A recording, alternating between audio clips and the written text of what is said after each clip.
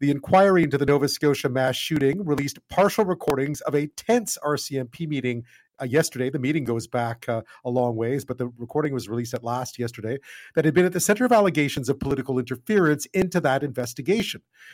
In the call, Commissioner Brenda Lucki of the RCMP said a minister's office requested information about the type of guns used in the massacre that killed 22 people, Canada's worst mass shooting back in Nova Scotia, that information about the kinds of guns used be released. Now, the meeting was held just 10 days after 22 people were shot and killed.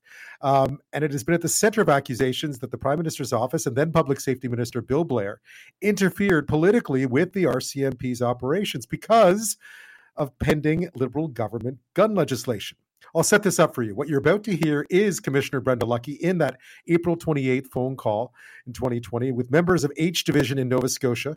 It is after a press conference in which the makes and models of the guns and the shootings weren't mentioned in the prepared remarks, but did come up during the reporters' questions after. The commissioner, who had asked for those makes and models to be included in the prepared remarks, was not impressed. Does anybody realize what's going on in the world of handguns and guns right now?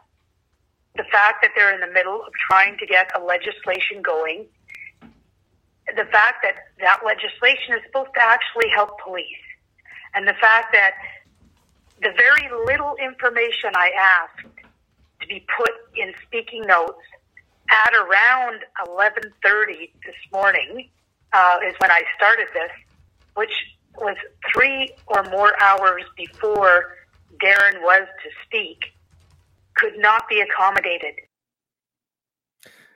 RCMP Commissioner there, Brenda Lucki, back in April of 2020, April 28th to be exact, 10 days after the worst mass shooting in Canadian history. You be the judge. It certainly sounds like the Commissioner is citing the federal government's pending legislation as the reason why the makes and models of the guns used in that mass shooting should be made public by the RCMP in that province. Now, the Prime Minister was asked about this yet again today. You should know the opposition are calling for both Brenda Lucki and former Public Safety Minister Bill Blair to step down. He says his government never pressured police on the matter. But every step of the way, we recognized and supported the fact that the RCMP and police of jurisdiction are the ones who decide what is released and when. All right. So Michael Scott of Patterson Law, his firm represents more than a dozen families of the 22 victims in the mass shooting. And he joins me now. Thank you so much for your time. Thank you for having me.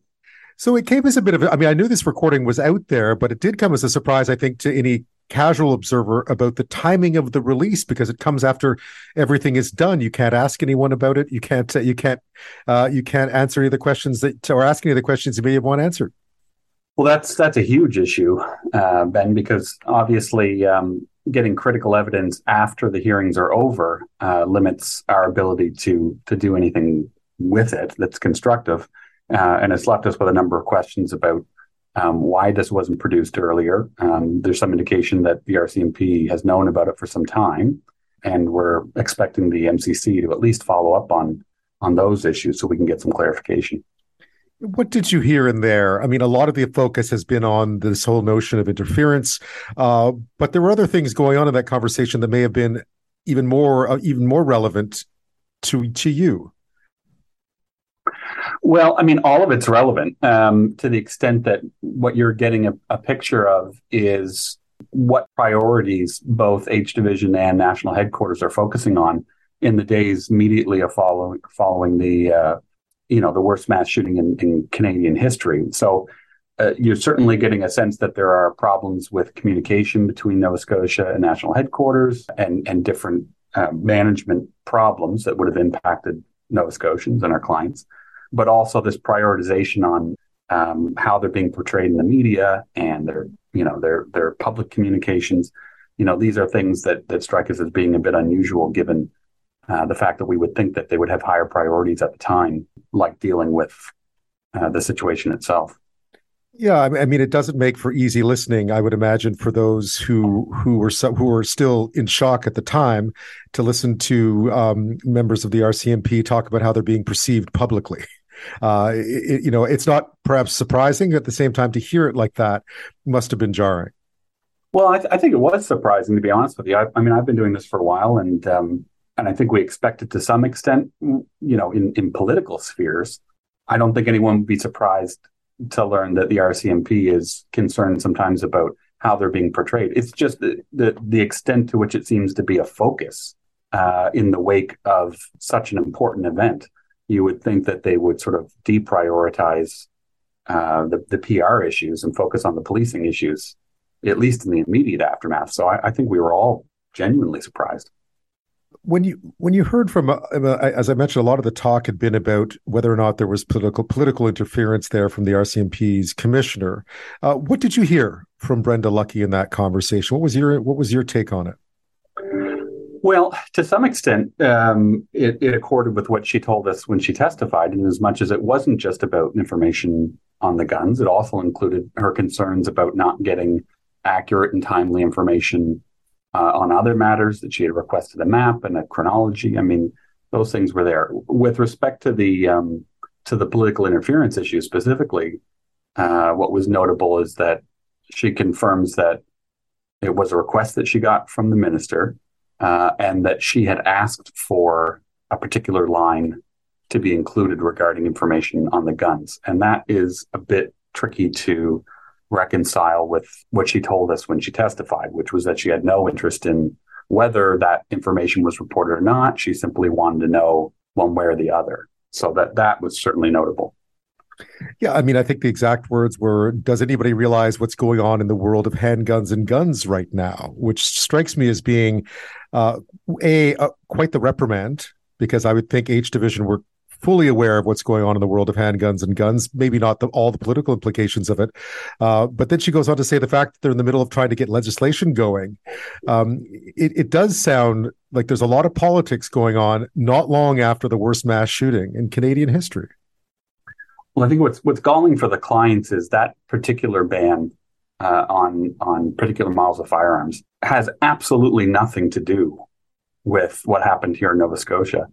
And regardless of your position on firearms, one of the things that was striking to my clients, at least, was if you were serious about trying to prevent crimes like this in the future, that legislation wasn't it. But it seems to be that there was some desire to, and it's a bit ghoulish, but to sort of capitalize on this event as a way of tapping into sort of the public outrage about what happened. But it can be quite offensive to the families. These are real people, and this doesn't help them in any way. If you really wanted to focus on things like smuggling of firearms and all those sorts of things, all the information about how the perpetrator got a hold of ammunition and firearms was reasonably well known by this point.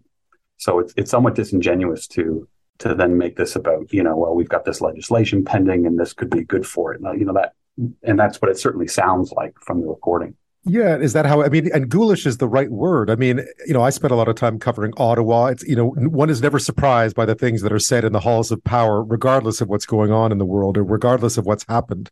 So I guess perhaps that's why I wasn't as shocked by that conversation, because it sounds like something that would be had in the hallways in Ottawa. But I imagine if you're on the other side of it, if you're from one of the families, the idea that somehow this tragedy was being used, or at least looked at as an opportunity, or at least a situation where you could not talk about it, seems insensitive at the very least, and I think ghoulish is the right word. Is that how it's being seen by the families? Yes, and it confirms sort of their worst concerns about the fact that, while we may expect to hear that in Ottawa or for people that are running for office, we expect that in times like this, when we're talking about the period immediately afterwards, that people involved in the RCMP would be focused on policing and the remarkable focus on PR and strategic communications and public perception. And we're being chewed up in the media.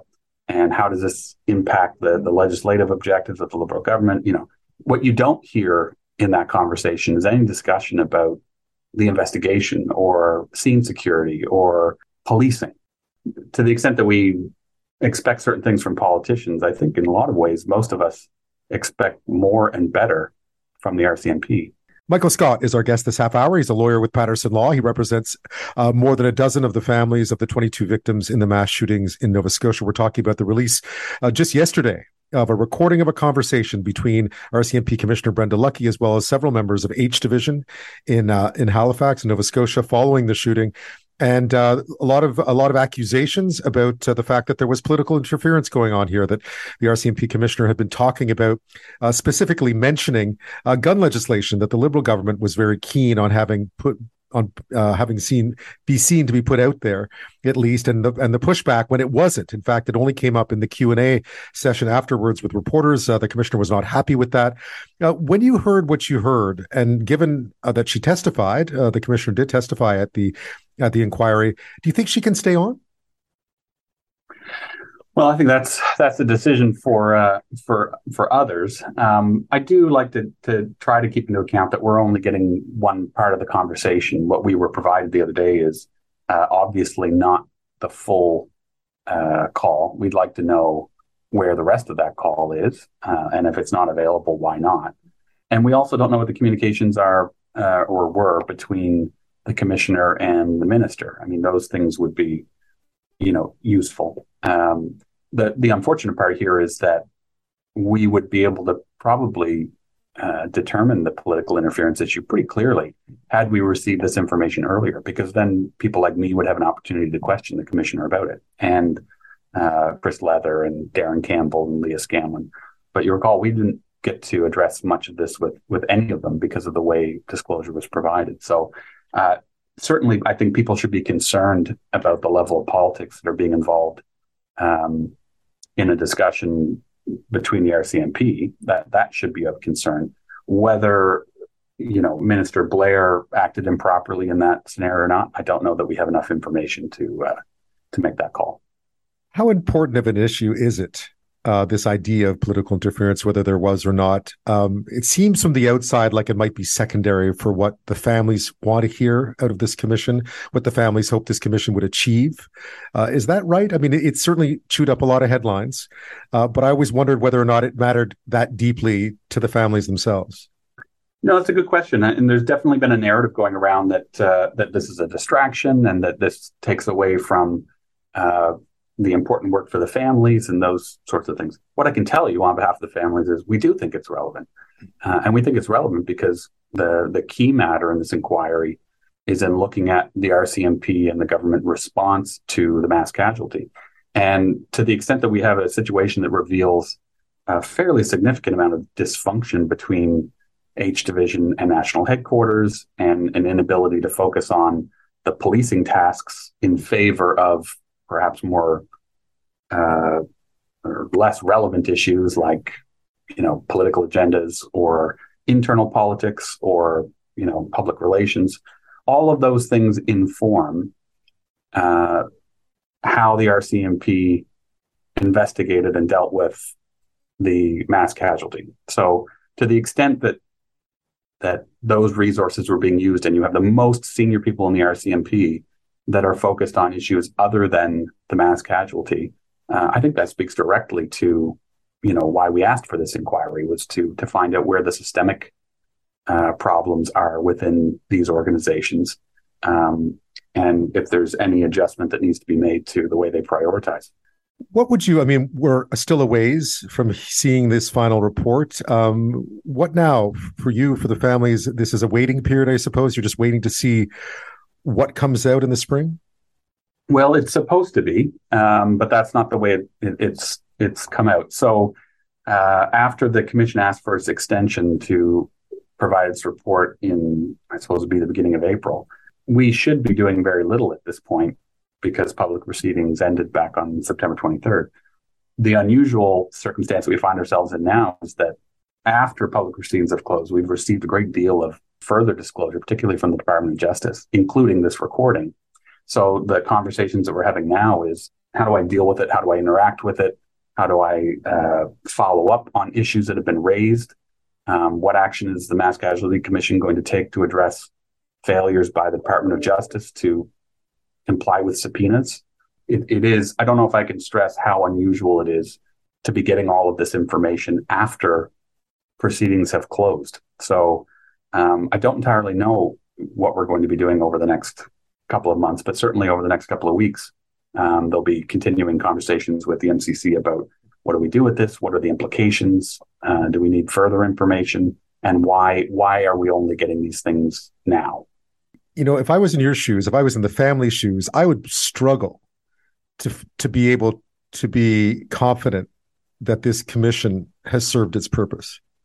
I think I can say I try to be as fair about these things, but I think it would be fair to say that, very few of my clients have full faith in the commission. And that's not simply as a result of this particular issue or issues that have arisen recently. I mean, really from day one on a wide variety of issues, we've had some concerns about the way the commission was handled. It is abundantly clear that the Mass Casualty Commission, the Commissioners, Commission Council have a very different view of how a public inquiry should be run. And we've had to deal with not being able to examine witnesses. We've had problems with disclosure. We've often debated how certain issues are prioritized over others. We certainly heard from a lot of experts on things that may not be as important as things that my clients think are important. So it would be fair to say that for a whole host of reasons, the clients are fairly skeptical about what's going to come out of this. Well, Michael Scott, thank you so much for your time. I appreciate it. No problem. Thank you very much.